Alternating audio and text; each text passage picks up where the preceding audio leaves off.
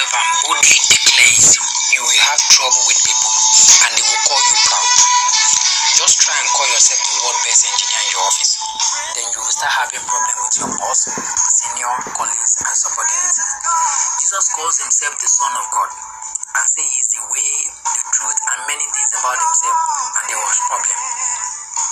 You are not what people say you are. You are not what you even think you are. You are what God says you are. In my local setting where I found myself, I keep calling myself a global phenomenon. I don't know who likes it or not, but I am one. I may not even look like it now, and I'm already 40 plus. They don't even know me in Nigeria. They will soon. But it doesn't change who I am. You are what God, your maker, says you are. Remember when we treated purpose? The Israelites saw Moses as an Egyptian.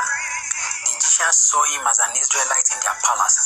Moses saw himself as one of their leaders, but God saw him differently.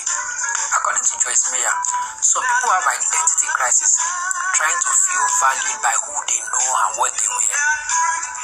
Just say what God says about you. It is a scientific fact that you believe what you hear yourself say than what you hear someone say. Who are you? Find out and declare to all that cares to listen, not with pride but with confidence.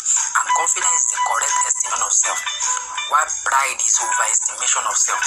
I am Oladeola, your friend and host on Inspiration Today, among others.